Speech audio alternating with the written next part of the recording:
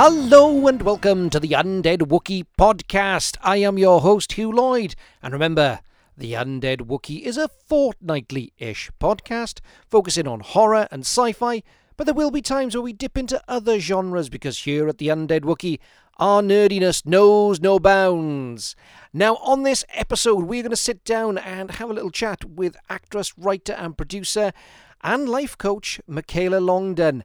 But also, we have the return of What the Wookie Watched. So, let's dive into our chat. And we are back, ladies and gentlemen, and I am joined by my very, very special guest, actress, writer, producer, and just all-round fabulous person. So, put your hands together, jangle your jewellery, stamp your feet, and welcome to Michaela Longden. Hello, Michaela, how are you doing? Hello, I'm good. How are you? I'm all right. I love the fact that we pretend that we haven't spent any time. We do this in every episode. It's really funny, spend 20 minutes like yapping away beforehand and everyone's like, how you doing? Yes. The suspension of disbelief. So first of all, thank you so much for agreeing to be on. Oh, no problem at all. It's a pleasure to be here. Thank you for having me. No worries. Now, obviously, in terms of somebody, currently working within the industry, sort of, when I say research, it does come across as stalking, but your credits are pretty damn impressive. Oh, when you look at you look at your range of work, and you look at you look at some of the stuff, particularly when you come across your social media and those kind of things. It's really, it's really interesting stuff, and it's good to see. So I'm really looking forward to sort of having this conversation. The first time that I sort of came across you was Book of Monsters. Oh, amazing. Yes. Which is a great film. Absolutely fantastic film. I just a really, really fun, entertaining, it's sort of almost had the touches of that sort of great 80s kind of throwback to it. But it was a lot of fun. So that was the first time I sort of came across yourself. So one of the things we obviously would talk about is obviously, where does it all start? At what moment did you realize that you wanted to be an actress? I think it starts at different stages for different people. But I think everybody can say that from a very young age. It's like something inside of you that you might try and deny, and I did try and deny for quite a long time, to be honest. So when I was really young, I actually wanted to be a singer, and I loved dancing. And we weren't very well off, so we didn't really go to the theatre or anything like that. So I didn't know too much about acting. Obviously, I'd watched films and I loved films. But I really wanted to sing and dance when I was really young. But then I realised that my singing voice wasn't great, and and I had 2 left feet. So, and my mum was always very honest. She was always like, Michaela, you've got a nice voice, but it's not going to happen for you. So with that in mind, I got into acting at school. In secondary school, they had like a drama department, and every year you'd put on a play, and I started auditioning. But for me, I was always a little bit scared of acting, because the people that did acting were always from really what I thought very well off backgrounds, and I wasn't. So I always felt like an outsider looking in, which is something that I suppose I did feel at the time, but didn't really understand how it would resonate later on in life. But I always loved it. I loved being on stage, absolutely adored it. I always saw it as kind of meditation. I felt really present. It was amazing being in front of an audience. And so I ended up going and doing drama and theatre studies at uni, still denying the fact that I wanted to be an actress, deep down knowing, but convincing myself I was going to be a teacher. going to university to be a teacher, not an actress, a teacher. And then graduated and secretly looking for acting jobs, but never really believing I could do it, and did a grad scheme in management in Nando's, a company called Nando's. At the time I was working there, it was a terrible waitress. I don't know how I got promoted, but I did. And then I decided on a whim. I just had this urge. It just never left me, and I was like, I need to apply to drama school. And I saw that Alra, which is based in Wigan, and I was living in Manchester at the time, had auditions in 5 days. So I applied. I thought, sod it, I'm doing it. My housemate at the time really encouraged me. And I rocked up with my t-shirt on back to front, a little bit late and sweaty. And yeah, and I got in with full scholarship. So I was really lucky. Everything was paid for me. So Wow. really privileged. And I wouldn't have been able to go if it wasn't the case. So really grateful that opportunity came for me. And the rest is history. From then on, I've been working as an actress. It's really interesting, isn't it? That idea of sort of almost that feeling of being that sort of exclusive feeling that sort of people have around the arts, and the sort of that sort of almost that sort of invisible wall that some people feel that's there when it comes to sort of like, oh, maybe I don't know whether or not I don't know whether it's a class thing or a working class thing or a middle class, that people feel that they just don't belong. And like, it's interesting that we had quite the opposite in Wales. Everybody is a singer, everybody's in a band, everybody is treading the boards, and like sort of community theatre and amateur theatre is just massive. It's huge. And it's sort of like almost bred into people. Yeah, and I can see it, and it's quite interesting because I suppose being in this kind of, being in sort of a working class, a very, very, former mining town kind of places, there is that strong sort of connection. And I suppose this might be a Welsh thing as well. I don't know, a strong connection to culture and those kind of things. But it's interesting. But yet, saying you were going there to sort of then be a teacher. I ended up being a failed actor who just had no other option to being a teacher. So it's like, it's an interesting, it's a really interesting journey that people go on, and like everybody deep down sort of still harbors their ambitions about those kind of things. And it's fabulous that actually that you were able to do that you were able to sort of, carve out your career and continue to work, because it's, people, they see the glitz and the glam and they see the lights, but they don't see the effort and the blood, sweat and tears that goes in behind it. And like you said, working in Nando's, and the toil that goes behind us. That's bad. That is. What was your first? So, before I go off what was your first job? What was your first acting job then? So my first acting job to be honest, do you mean my first paid job? Yeah, go on. Your first paid job. My first paid job was a music video. Straight out of drama school, I got in a music video. I can't even remember the band's name now. They were like an electronic band.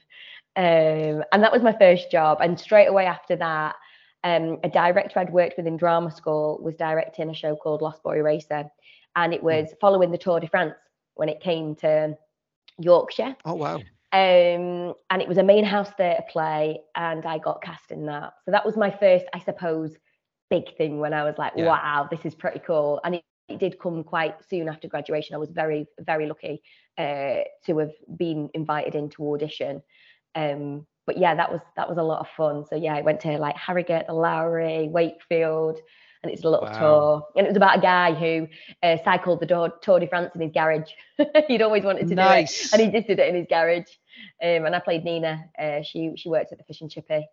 Said Yorkshire. But it is interesting what you're saying about how, like, because I think there is a lot of elitism attached to the arts. And I think it comes from, when I was younger, watching people who had money get singing lessons and get dance lessons and go to theatre school, and just I was never able to do those things. So automatically I kind of outcasted myself from that. And I suppose it is expensive. It's very expensive to go to drama school, especially if you don't get the funding. And then when you're an actor as well, if you don't have subsistence and you don't have parents backing and supporting you, it's really difficult for children and for young adults from working class backgrounds to fund their career, essentially. They have to be fully available at the drop of a hat to film. So they have to have flexible jobs. So that means usually they're working minimum hour wage jobs, and they've got all the bills to pay. So it's really difficult for people from those backgrounds to give it 100%, because they're trying to juggle the finances as well. Yeah, absolutely. But yeah, hopefully that's changing. It seems to be changing. Like the arts seem to be opening up a little bit more, but in some ways, with the economy the way it's going, it's actually closing it up as well. So yeah, which is, and I mean, I my family was always like, you need a real job. You need a sense, So my degree is in business.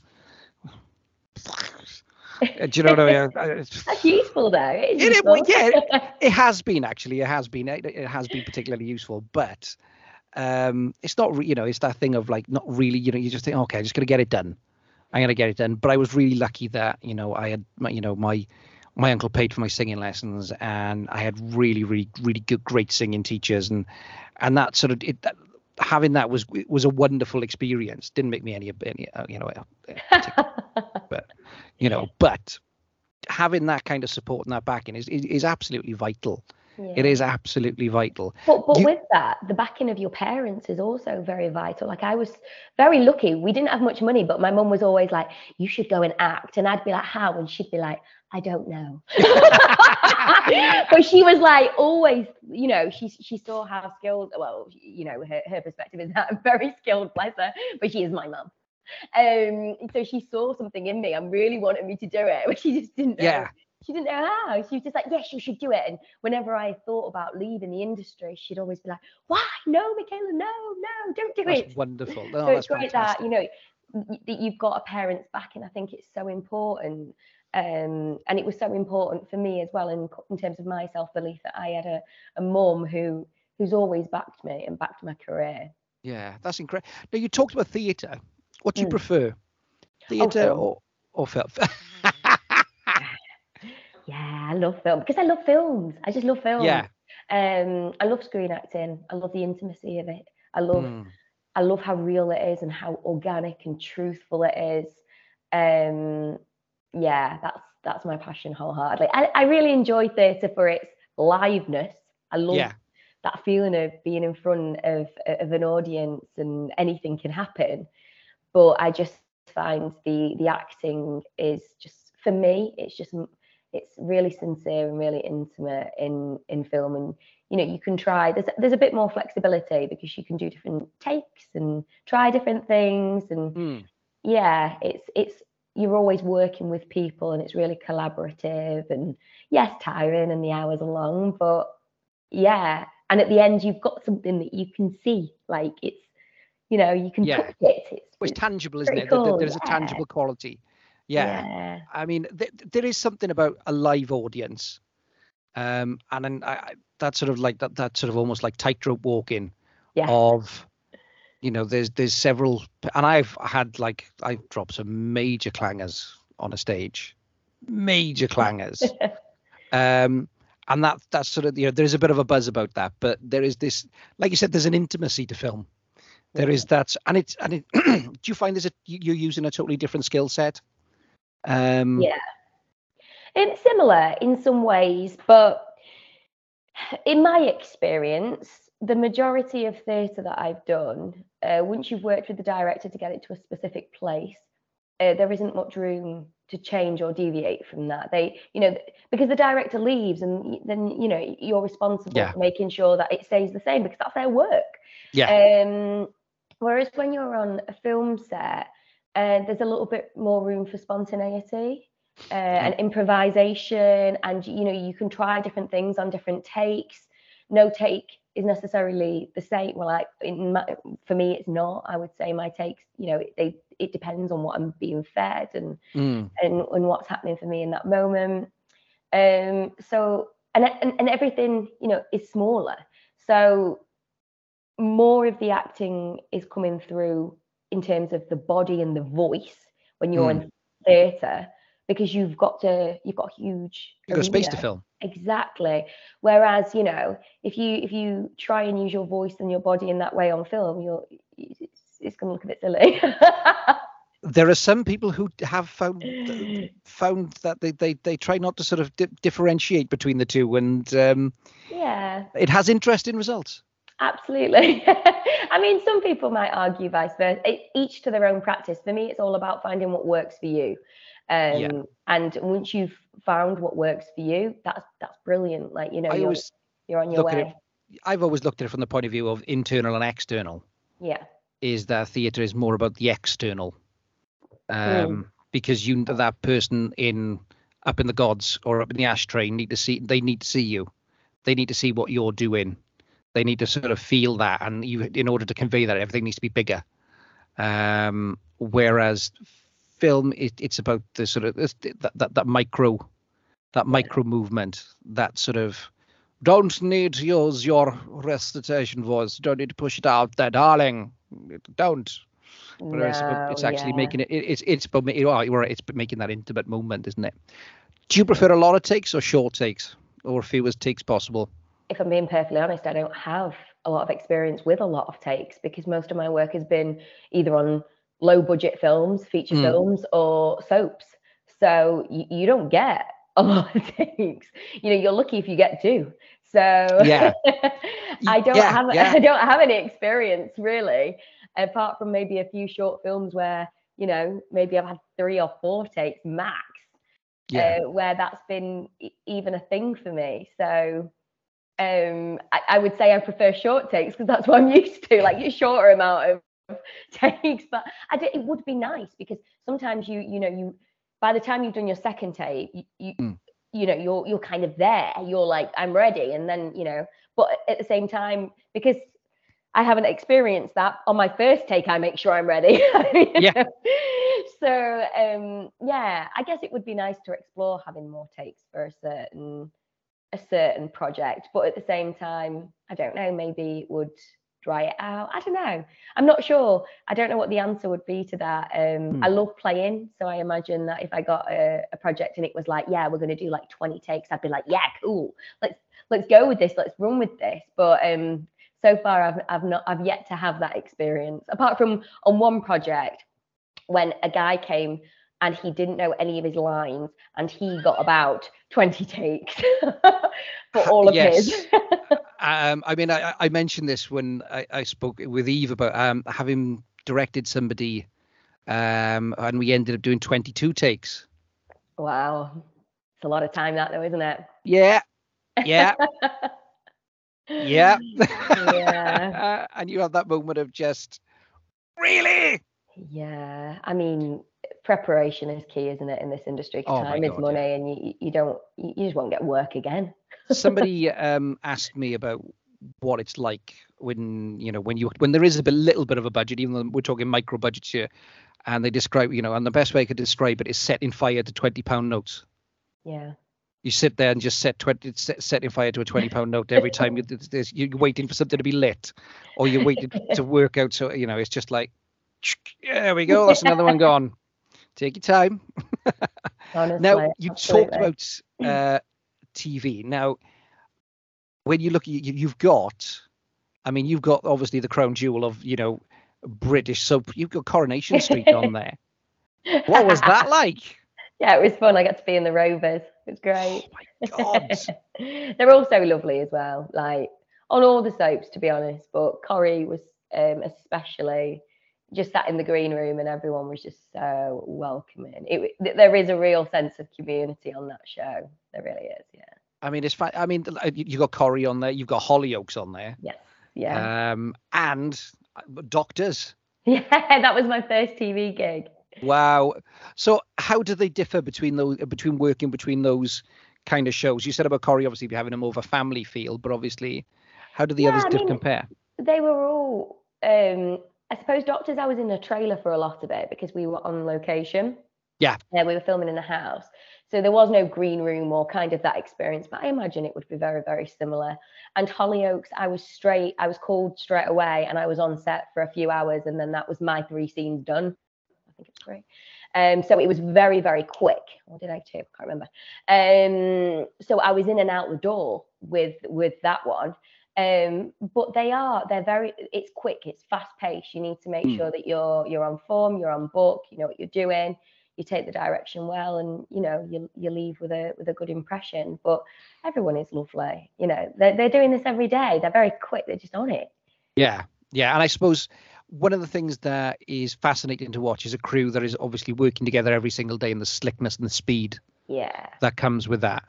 And it's incredible, and it's like, I'm really lucky. One of my best friends is Gareth Evans, from the Raid movies and Apostle, and like watching him work and watching those bigger sets, and you just, when you deal with the Gangs of London stuff, and you just think, my God, how are you? This is there are so many moving parts. It is it is phenomenal. And sort of people say about soaps, and they roll their eyes. It is an incredible machine. It is an incredible machine. Yeah, absolutely. And the actors on there, like, fair play to them, because they're getting their scripts quite last minute, and they have to learn a lot. And they don't have much time. They don't have many takes. So it's very high pressure, quick speed, So like, fair play to them. Yeah, I mean, line learning was never my strongest point. Ever. I mean, it's like anything though, you get skilled at it. So the more you do it, so if I've got a few projects coming up and I'm learning lines quickly, like I'm learning a lot of lines. If I have an audition that comes up around the same time, the lines are going in like that, just because my brain is just so in tune with it. But it's like any skill, you can develop it. It's like it's part of the reason why I like doing voice work. Is I don't have to learn a line.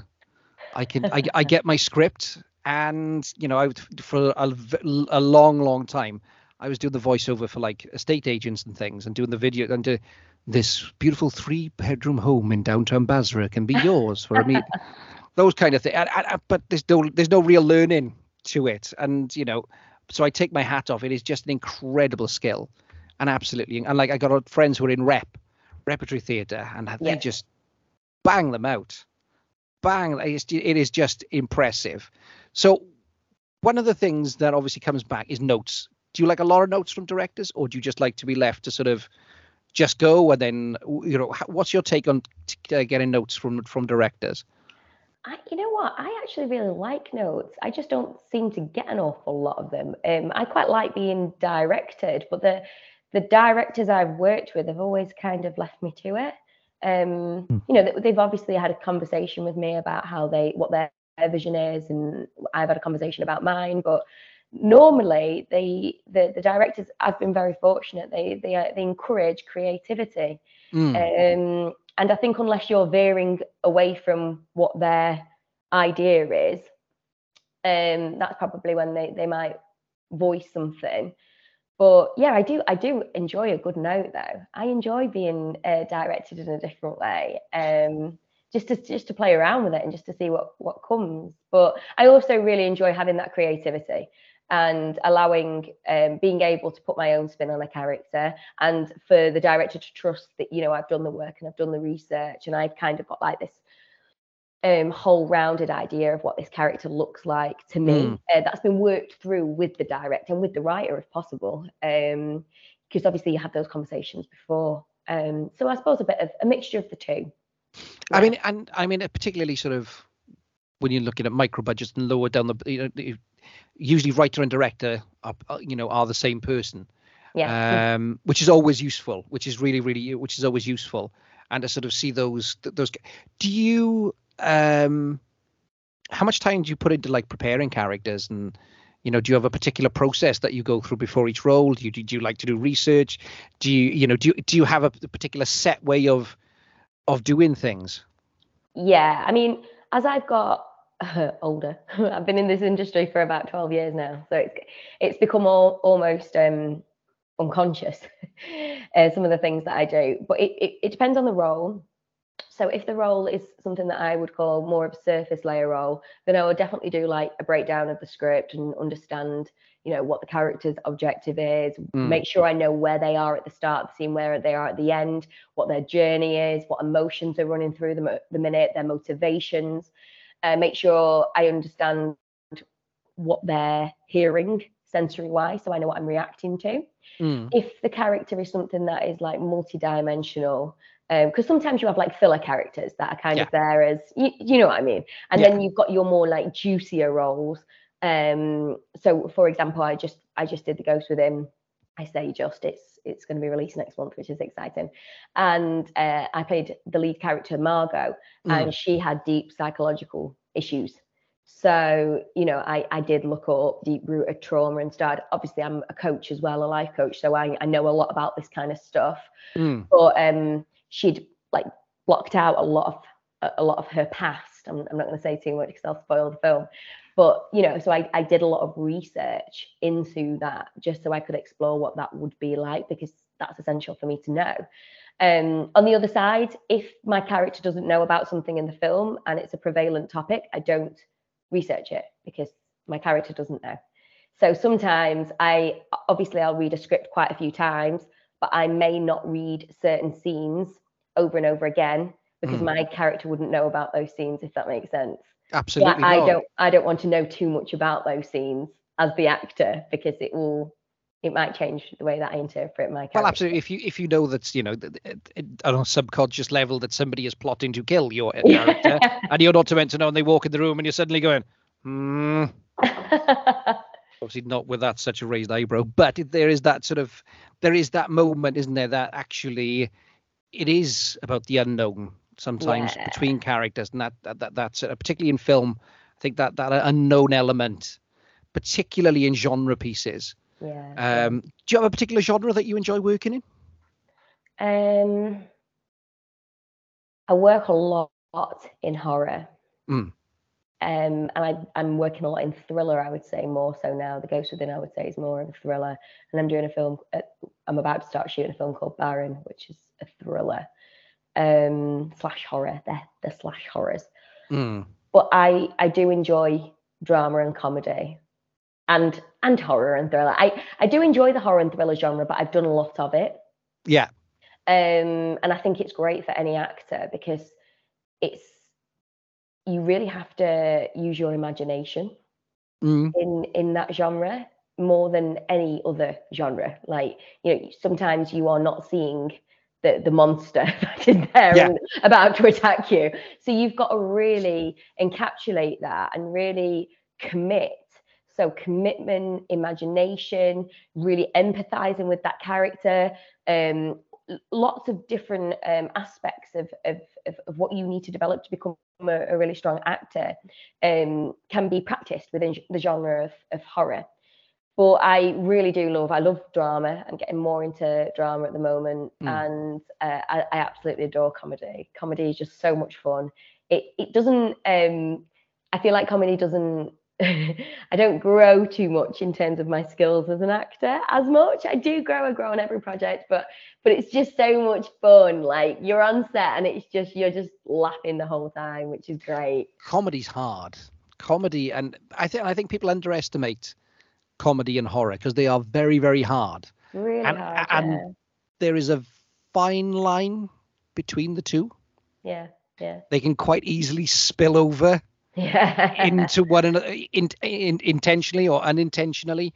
But yeah, you know, it's sort of it's really interesting to hear you talk about sort of, you know, particularly obviously, you know, as we say right at the start of the show, the Undead Wookie is your one stop for, you know, horror and sci-fi. But it's interesting that obviously you talk, you know, people, they underestimate the acting that actually goes into what happens. You know, most people should just see and I think horror is getting better at female roles, whereas it, you know, generally was rent a victim, and a lot of running, a lot of screaming, and just falling down unintentionally. I think that's, you know, but I think it's getting better, and it's interesting that you talk about growing within those with each role and sort of those kind of things. So, do you have a particular favorite role that you've played so far? Let me have a think. I think the favorite role that I have played is Margot, actually, in The Ghost Within, just because that film, I felt like I grew a lot as an actor. Yeah. She's quite emotional throughout, and to hold that kind of emotional intensity for as long as I needed to was something I hadn't had to do before. So I really felt like I developed and grew as an actress. And because we were working with children and we were working with the ghost, a lot of their stuff was prioritized because you're on time limits. Like the ghost, her makeup took so long, and she was only allowed on set. The Rebecca who played the ghost, she was only allowed on set for so long because you've got to imagine this mask is like suffocating her face. Yeah. It's really uncomfortable. She did so well, bless her. And so I was having to get a lot of my takes done very, very quick. So that was teaching me a lot, and sometimes without those people there. So I think I was really pushed in that role, and I really loved the character and the character journey. And for me, that was the first time that I think I'd done a feature which had a bit of a drama story, a drama edge to it. Whereas all the other horrors weren't as character led. This was a very character led horror / thriller. So I really felt like I could go on that journey with her. Yeah. So I would say that she's my favorite. So in terms of, do you have a particular routine that you do before each day of filming, or is it a case of just you got a very set routine? I figured you may have. Well, I've written I'm writing a book at the minute on how to break down a script and how to kind of prepare for a role. And I think it's just so fundamental. Like, so I don't have a specific thing that I do, but if I can work out, I'll work out just to clear my head, especially if it's like a psychologically draining role. I think it's really important that you give yourself that release. I'll go for a walk as well if I can. Yeah. And then in terms of my preparation, I'm making sure that I understand where my character has been before that particular scene, what emotional state they've been in. I really hone in on that because I think it's really, sometimes when you're thrown into, we're ready for you now, Michaela, you jump on set and you can lose all that and you can forget where you've come from. Yeah. So I think that's really important. And then it's just really about, for me, it's all about imagining what that character is going through at that time and just putting myself in their shoes and wholeheartedly immersing myself.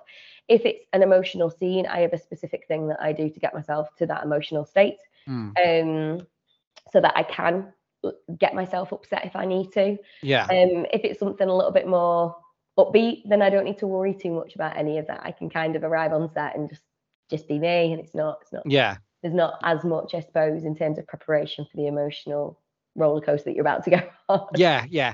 I've always found exercise and working out before, particularly, is huge. Is a really, really, really useful tool. And for psychological well-being, being injured over the past couple of years and not being able to have that kind of release as well has been quite difficult at times, because you do find yourself a little, with energy to burn. Yeah. And if you are undertaking a role that you're gonna be on an emotional roller coaster. There's going to be, those difficult scenes to go through, or harrowing scenes in particular. That outlet is really important. Is really, really important. So when you work, do you run? Are you a cardio person? Are you a weights person? Are you all of those things? Which one? What's your go-to? Well, I used to run a lot, especially when I was on set, just because you're not near a gym. But I ran on a pine cone, and from that, I've now got an additional bone in my left foot. Nice. I always had the additional bone, and it's called accessory navicular or something weird. But it's become a little bit dislodged, so I can't run anymore. But I have always been into my weights, so I do a lot of weight training. But when I'm on location now, I will do like a little HIIT in my bedroom or something, just to get that cardio burn, if I can. And if there's a gym close by, I'll go to the gym and I'll do a weight training session. Yeah, absolutely. Excellent.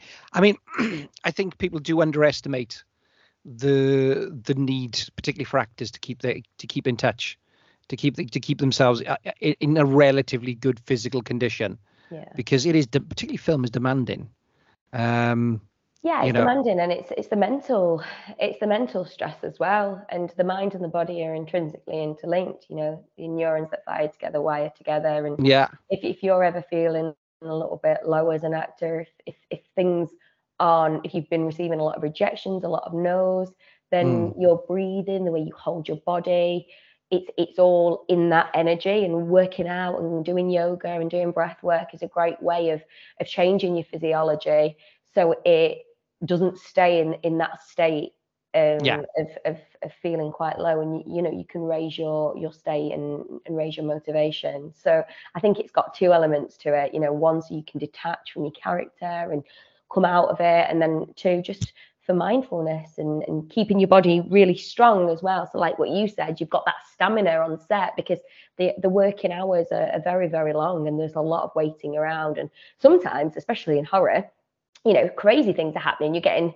ropes tied around your leg and you're getting dragged by them with leaf blowers in your face, Yeah, I remember we did Gareth's first feature film, which was Footsteps, and there was a scene. It was a chase scene, and this was proper guerrilla filmmaking. We showed up, earlier, must have been just after midnight, in Cardiff, and we would chase we would play multiple thug. We had different role, multi-rolling. But the one scene where we were chasing the lead character down the high street in Canton, and we were sprinting flat out, and we get to the one end and be like, cut, okay, go again. And by there was moments where we would kind of get into like the fourth or fifth take. It was like, give me a minute. It's quite interesting. The one take they made is somebody slid over the bonnet of one of the local drug dealers' cars, and that was a hairy moment. Oh my gosh. Yeah.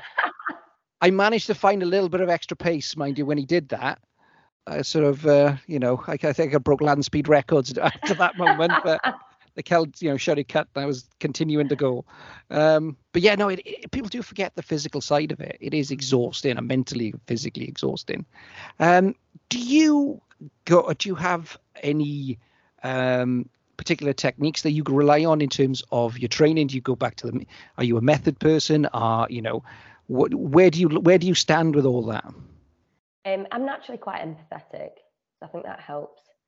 So when I'll hear a story about something and it'll make me cry, because I can just put myself into people's shoes very, very easily.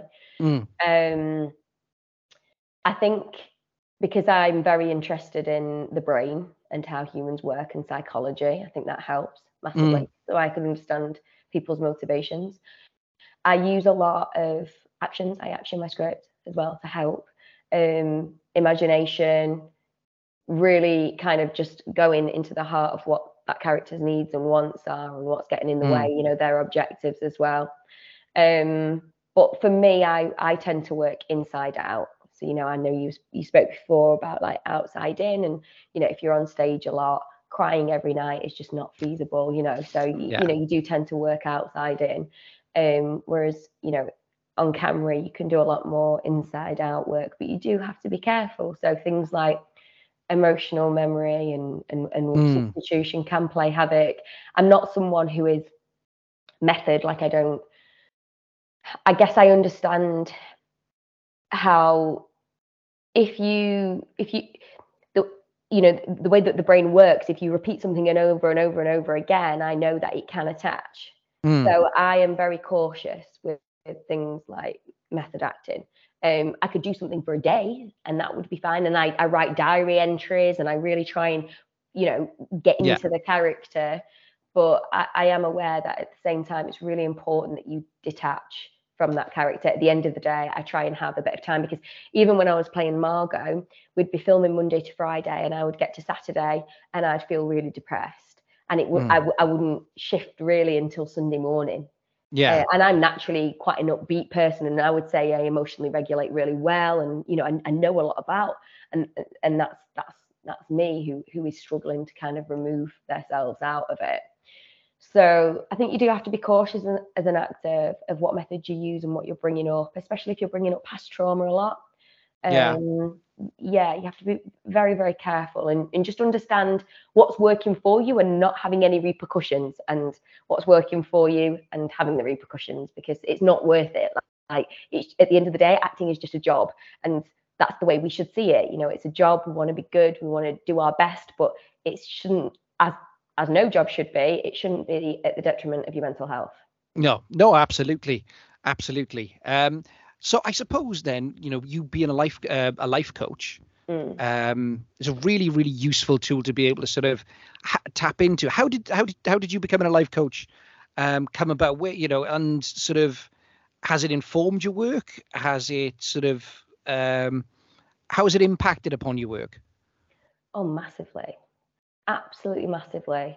I became I got into mindset hugely after a really bad relationship. Basically, I came out of a relatively bad relationship, and after that, I realized that I had allowed certain things to happen that I shouldn't have, and I wanted to know why that happened, and to understand myself.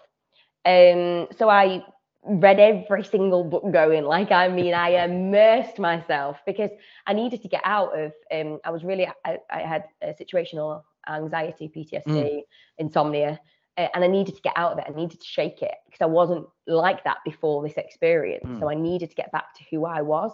So I immersed myself. I mean, like, when I've got a bit of an addictive personality anyway, so I went to town on understanding the brain, psychology, perspective shifts, and I was able with that to also uncover some of the things that we were talking about earlier about how I would feel like an outcast in acting.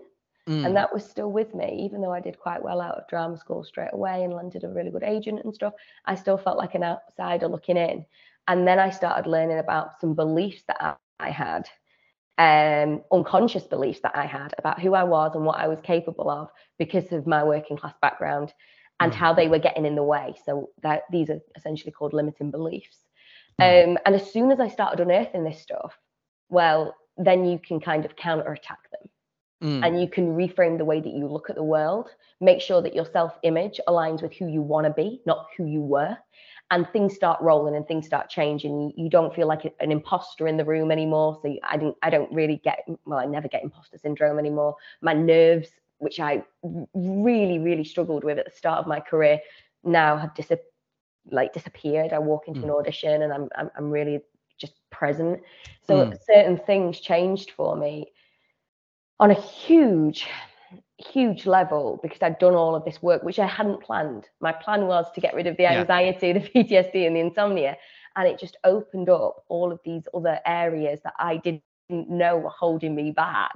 And then once I knew about it, I could deal with them. I could I suppose reframe my mindset so that it worked for me and not against me.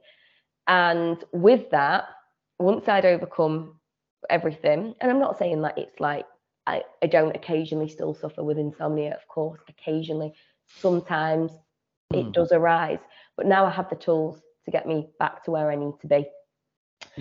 And I got really passionate about it because I saw that it worked for me. So I was like, hey, wait a minute, I did all of this stuff and the therapy didn't work, but this stuff worked.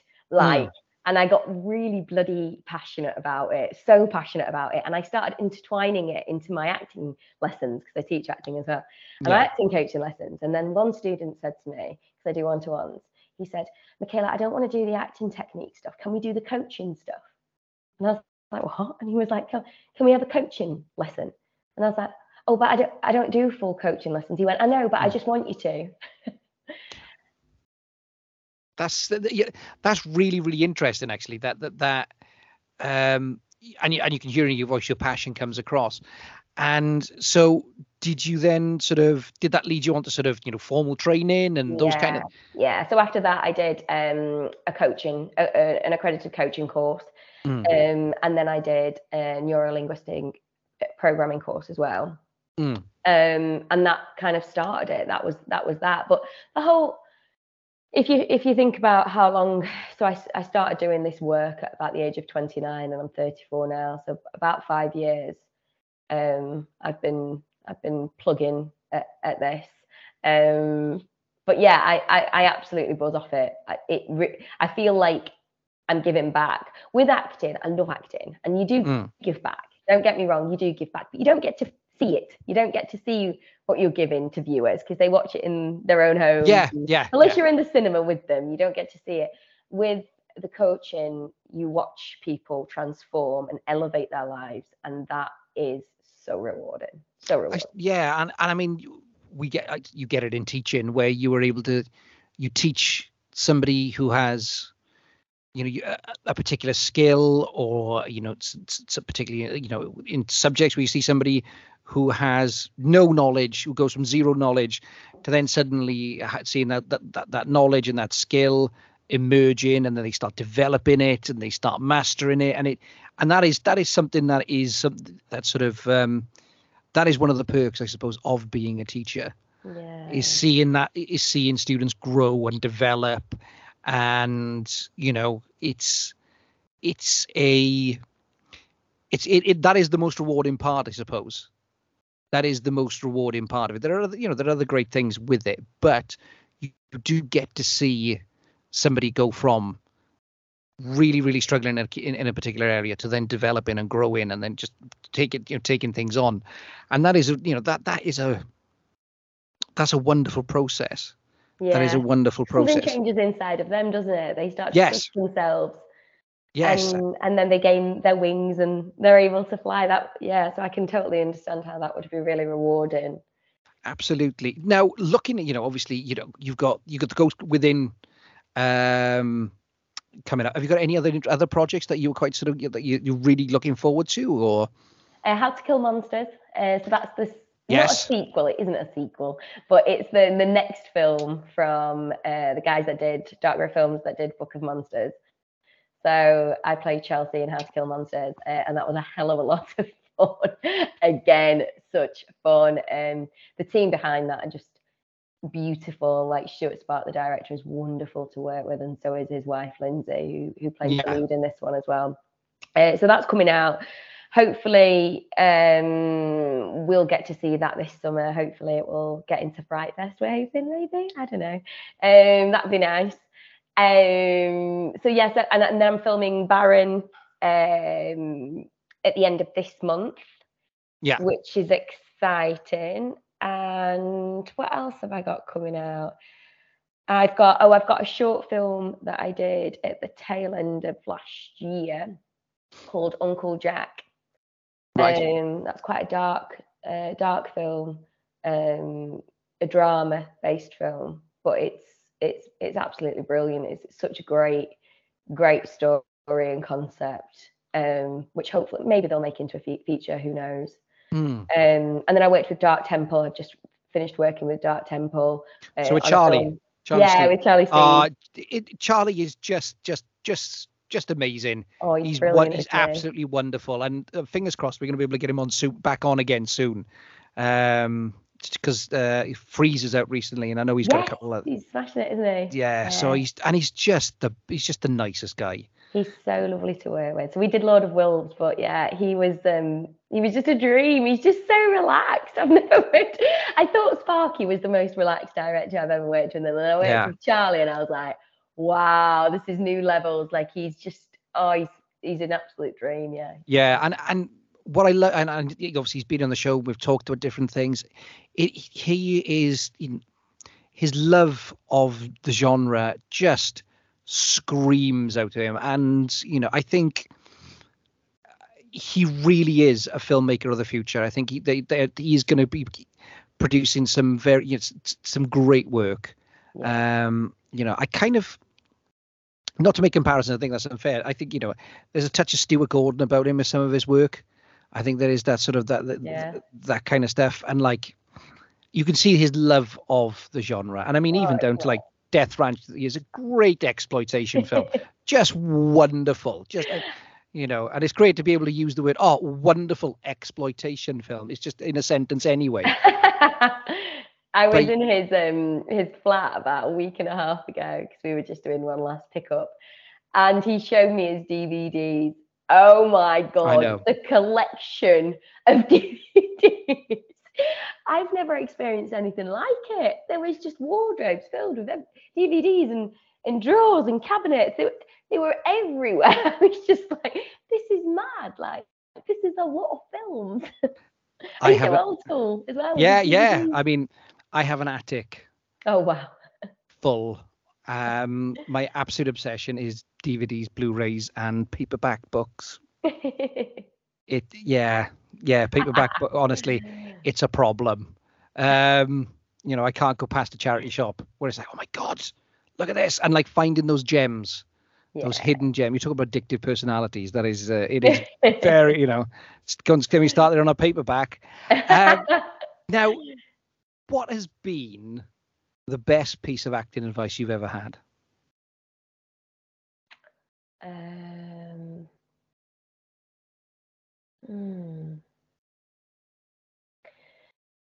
I once read in a book this phrase that has always stayed with me.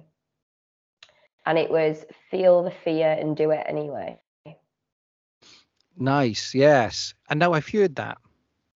That is a great one. That is a great one. Mine was learn your fucking lines. Yeah. And I had that who screamed at me across an auditorium.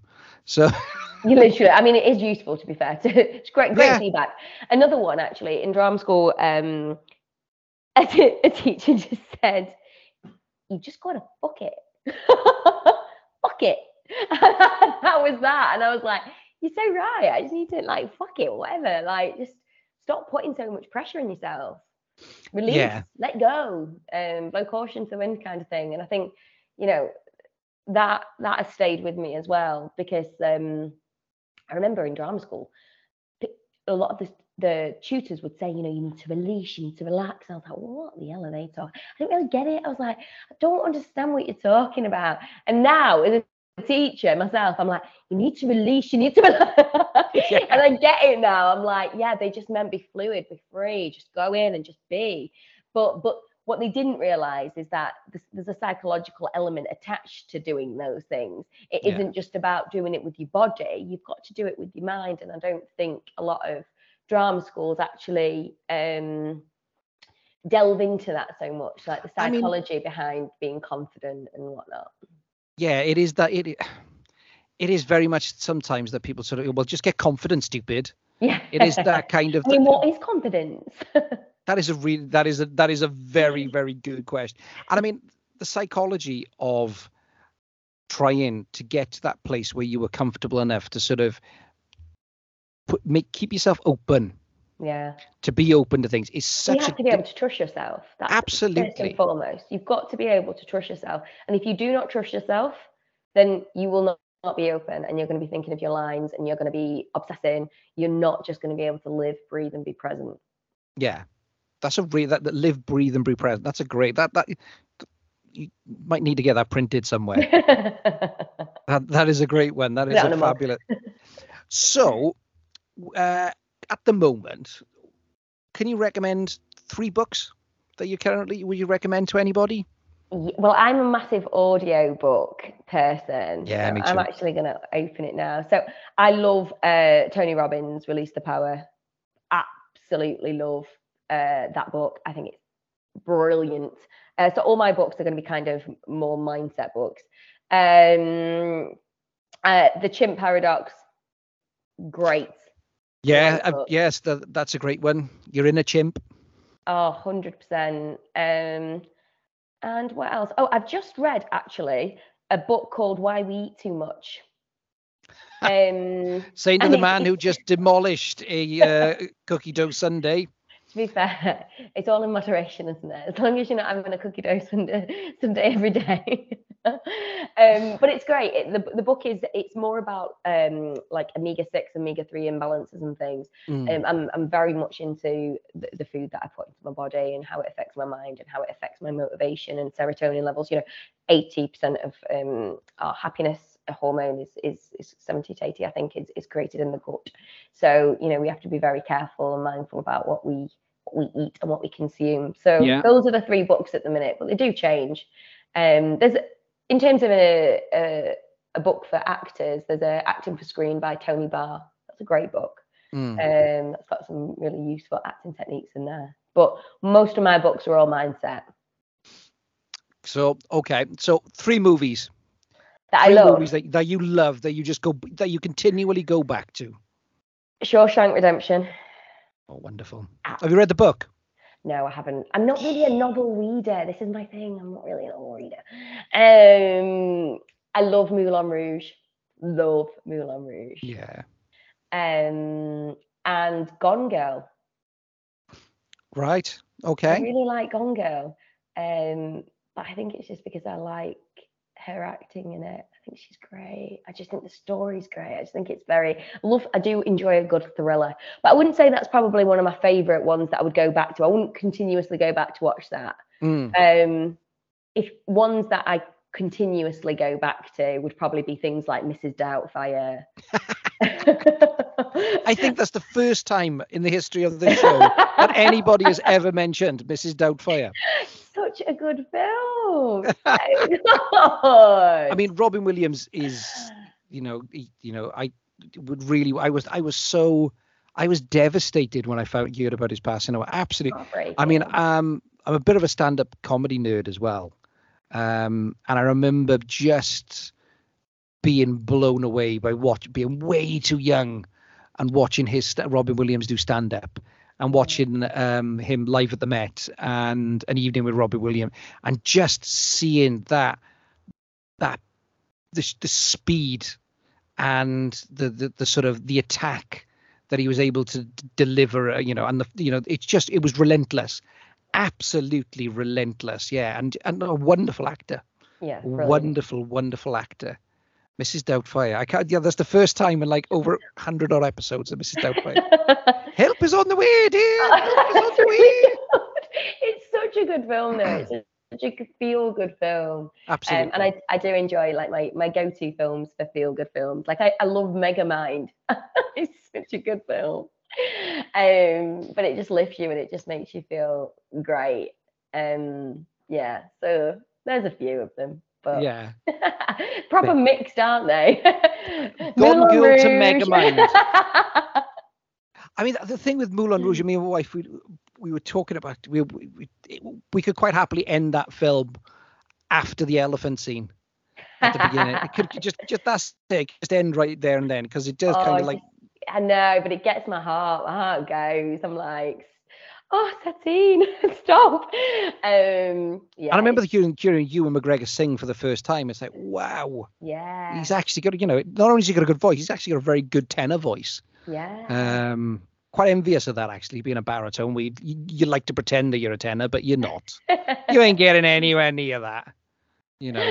Every now and again, you try and have a little go at it, and you go at the top. It's no, okay. So, are you a podcast listener by any chance? Not really. I listen to audiobooks mainly, to be honest. I have only just started listening to podcasts, and there's only one podcast on my podcast listening. And it's the Undead Wookie podcast, ladies and gentlemen, and that's it. It is that one, but there is another one. I lied. I said shamelessly plug. Shamelessly plug. And it's The Diary of a CEO with Stephen Bartlett. Nice. That is a very, very good show. Really, that really is a very, very good podcast. That is. It's really interesting at the moment. Particularly, there's a proliferation of so much knowledge out there. Oh, we can consume so much, and it's just hard to know. Like, you've got Netflix, you've got BBC, you've got podcasts, you've got YouTube, you've got so much. So I tend to just dive in intermittently to different things. Right? I mean, I've just finished Happy Valley. Don't know whether you've been watching that. Absolutely, we've gone back to we purposely not watched the last, because we've gone back to season 1. Yeah. And of course, the magnificent Con O'Neill. Yeah. It is and just. Sarah Lancashire. Yeah. Sarah Lancashire's just insane. She's so talented. Yeah. I watch her and I'm like flawless every time. I'm just. Well, it's hard to get you think that's Raquel. Yeah. And it shows in terms of her skill set as an actress. Yeah. Because her character in Happy Valley is so deep and so complex. so layered. Yeah. Is so layered. And if you think, like, obviously, I can't. The actress who plays her sister. Mm-hmm. You know, to go from Benidorm. Yeah. To that. Yeah. You know, and I mean, in the first season, obviously, Steve Pemberton was in the first season of Happy Valley as well, and the pair of them were obviously played a married couple in Benidorm, and it's just you see, well, it's real talent, isn't it, to see from going from one almost extreme to the other. Yeah, absolutely. I mean, they do say that people who are good at comedy tend to be very good at drama. And like what you said earlier, it's funny how those lines often get blurred, right? Absolutely. And I think it's really, particularly when you see not so much comedians, but when you see comedic actors and they're being interviewed outside of being those characters, how straight they are. Mm-hmm. I mean, it's like Steve Martin. You know, if you think about, like, you look at Steve Martin and you look at his career, and he's known for being that crazy guy, you know, the man with two brains, you know, LA Story, The Jerk, all these really, really out there stuff. And you even see his stand up, and he's, you know, playing the banjo with an arrow, one of those arrow hats, like, so it looks like he's going through on there. And they speak to him after, and he's so articulate, but so intense and so straight. Yeah. It is really fascinating when you sort of see the crossover between the two. Yeah. So before we wrap things up, where can our good listeners find you? And please, this is your moment to shamelessly plug anything. So plug away. So I'm most active on my Instagram. So that's just my name, Michaela Longden. So find me on there. I've got a Twitter handle as well, on a Facebook. So do find me on all of those socials, on a TikTok. And yeah, I suppose things to look out for. The Ghost Within is getting released next month in the US, UK, TBC. So we will see. Lord of Wolves will be this year. How to Kill Monsters will be this year. Then we've got Uncle Jack will be this year. I'll be filming another film called Cara, which I'm also casting this year, and another film, which I'm not going to mention what it's called just in case I can't, later on in the year. And then obviously Baron with Simon Dinsel as the director this month. So there's quite a lot coming out, and it should be a good year of things. There's also Run From Hell. I'm in a film called Run From Hell, which will be released as well this year. So quite a lot out there. That is a very, very full dance card. Michaela, thank you so much for joining us. It has been an absolute pleasure, and thank you for taking the time and being here. I appreciate it. And as you know, you're welcome to come back and shamelessly plug anything at any time. So thank you so much for being here. Thank you so much. I appreciate it, Hugh. Take care now. Sunday. Bye. Ta-da. And as always, I would like to say a huge thank you to Michaela for coming on. Absolute pleasure. Really, really interesting conversation. And fingers crossed we'll have you back on the show at some point. Now, ladies and gentlemen, it is the return for What the Wookie Watched. And at first, we have got the 1981 slasher, Happy Birthday to Me. Let's check out the trailer. Someone's having a party for the top 10. The senior class snobs. Before they get to celebrate, 6 of them will die in the most bizarre ways you'll ever see. Virginia, don't go away. Come over here, Virginia. It is up to you to determine whether you wish to subject yourself to fear, terror, and shock. Because of the bizarre nature of this birthday party, pray you're not invited.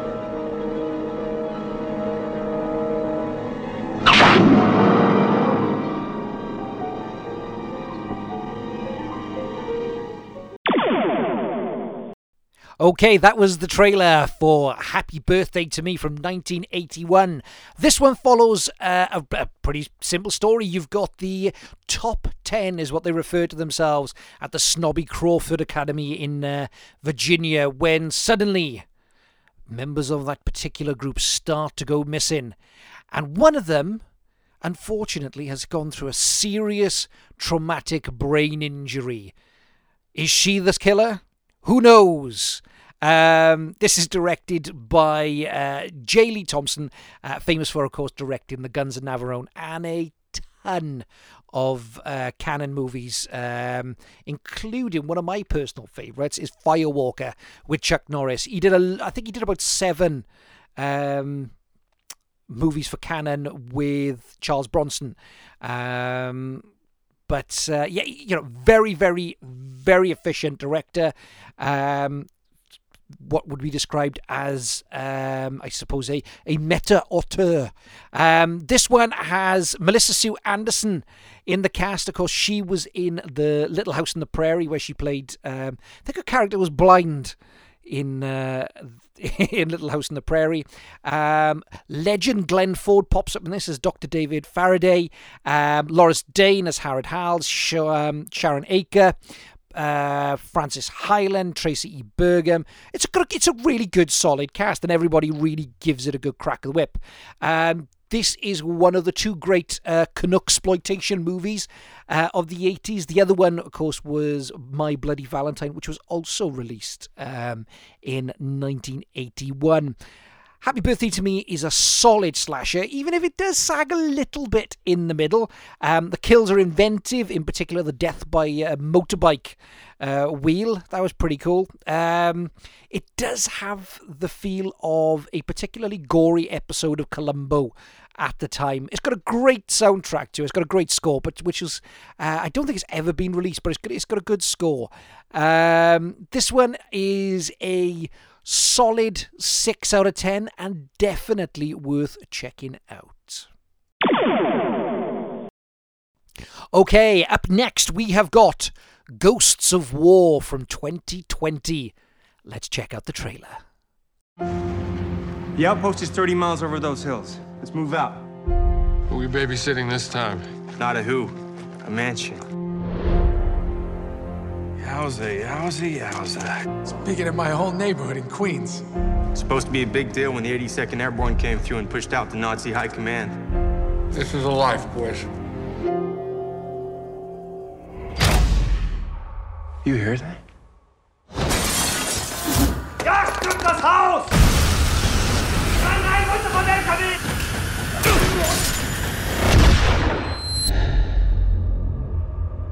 We need to talk. We stay here, we're fish in a barrel. We're staying. What's that? I found it in the basement. Belonged to one of the Nazis who took over the house. It says what happened to the family who lived here.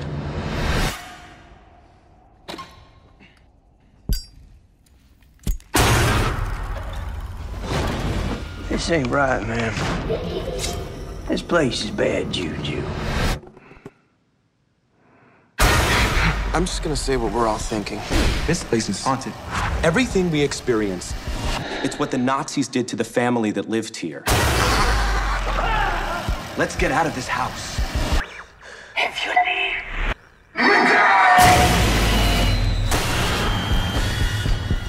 They're here. I want everyone geared up and ready to clear out.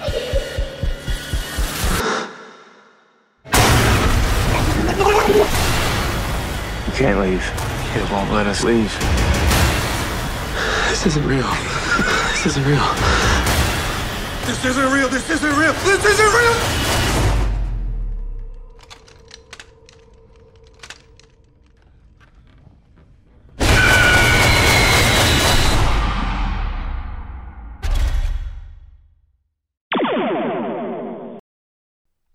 Okay, that was the trailer for Ghosts of War from 2020. This one follows a story of 5 American soldiers assigned to hold a French chateau near the end of World War II. This unexpected respite is quickly interrupted and descends into madness as ghosts and ghouls and an unseen supernatural enemy I'll try that again. Enemy start to terrorize the team, and it is more terrifying than anything that they have seen on the battlefield. This was directed by Eric Best known for directing The Butterfly Effect in 2004, and of course the screenplay for Final Destination 2 and The Final Destination.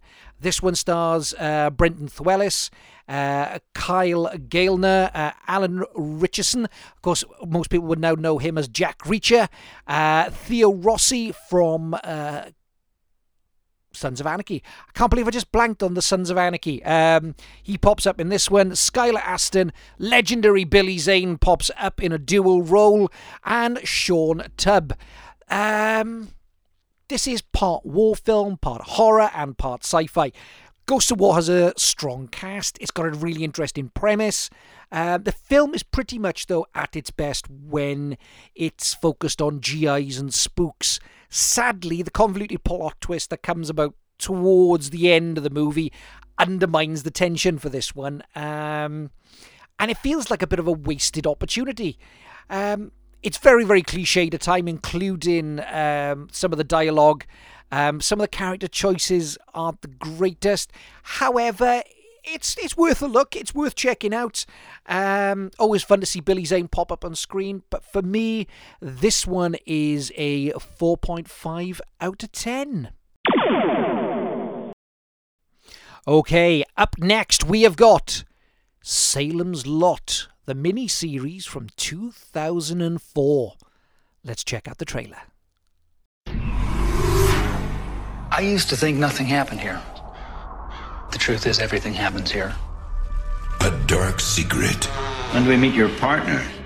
In his own good time. Awakened by a mysterious stranger. I saw a plastic bag in the back seat. Was it little boy size? It was head sized. This June. I know your name! What about the house? It scares me even to this day. An old friend is coming home. Life is such a precious gift. I don't know how to stop it. Based on Stephen King's best-selling novel. Let me in, Daddy. What's happening to this town? Rob Lowe, Andre Braugher, Rutger Hauer, and Donald Sutherland. Salem's Lot. Don't miss 2 nights of suspense, beginning Sunday, June 20th at 8. I happen to like it here. Okay, that was the trailer for the 2004 TNT mini-series of Salem's Lot. Now, we're all fully aware of the story based around this bad boy. Of course, based upon Stephen King's classic novel, one of my absolute favourites of Stephen King. I love Salem's Lot. I probably go back and maybe reread it at least once a year. Absolutely superb book. This, of course, is a remake of the 79 seminal mini-series. Also got a theatrical release, directed, of course, by Tobe Hooper.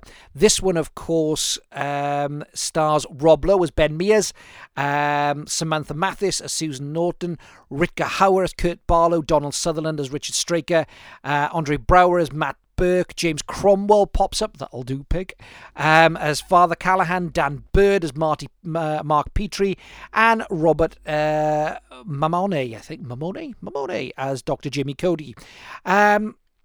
To compare this to the original mini-series from 79 would be unfair. The 1979 series is an absolute masterpiece. That being said, this take on Stephen King's novel has some really, really interesting moments. The inclusion of some additional characters from the book is a nice touch. In particularly, we get Dud Rogers, the town's hunchback, popping up.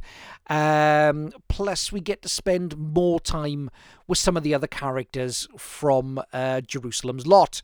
Donald Sutherland is clearly having a blast as Richard Straker, bringing a far more unhinged portrayal to the role in comparison to James Mason's slick schemer. Rob Lowe gives a steady performance as Ben Mears. However, the biggest disappointment with this one is legend Rutger Hauer as Kurt Barlow. I think he is totally and utterly miscast. And in comparison to Reggie Nardler's feral vampire, the threat is somewhat lacking. This one has got some absolutely scathing reviews out there, which I think some are unfair. Some of them do hit on some very, very good points. However, overall, I think this is an interesting yet imperfect take on King's classic. It's kind of hard to track down. I managed to find a copy on eBay. But for me, this is a 6.5 out of 10, and it is definitely worth a look. Well, ladies and gentlemen, that almost wraps up our time for another episode.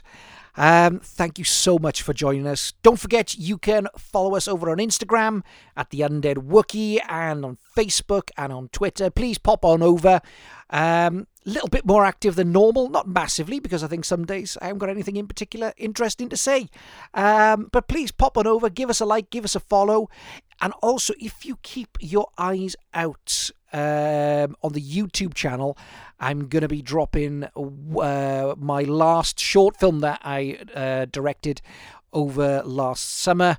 So I hope you guys like that and you can check that out. And as always, thank you so much. I appreciate you guys joining me, and I'd like to say thank you to Michaela again. So, ladies and gentlemen, as our time draws to an end, all that is left for me to say, in the immortal words of Count Duckula, good night out there, whatever you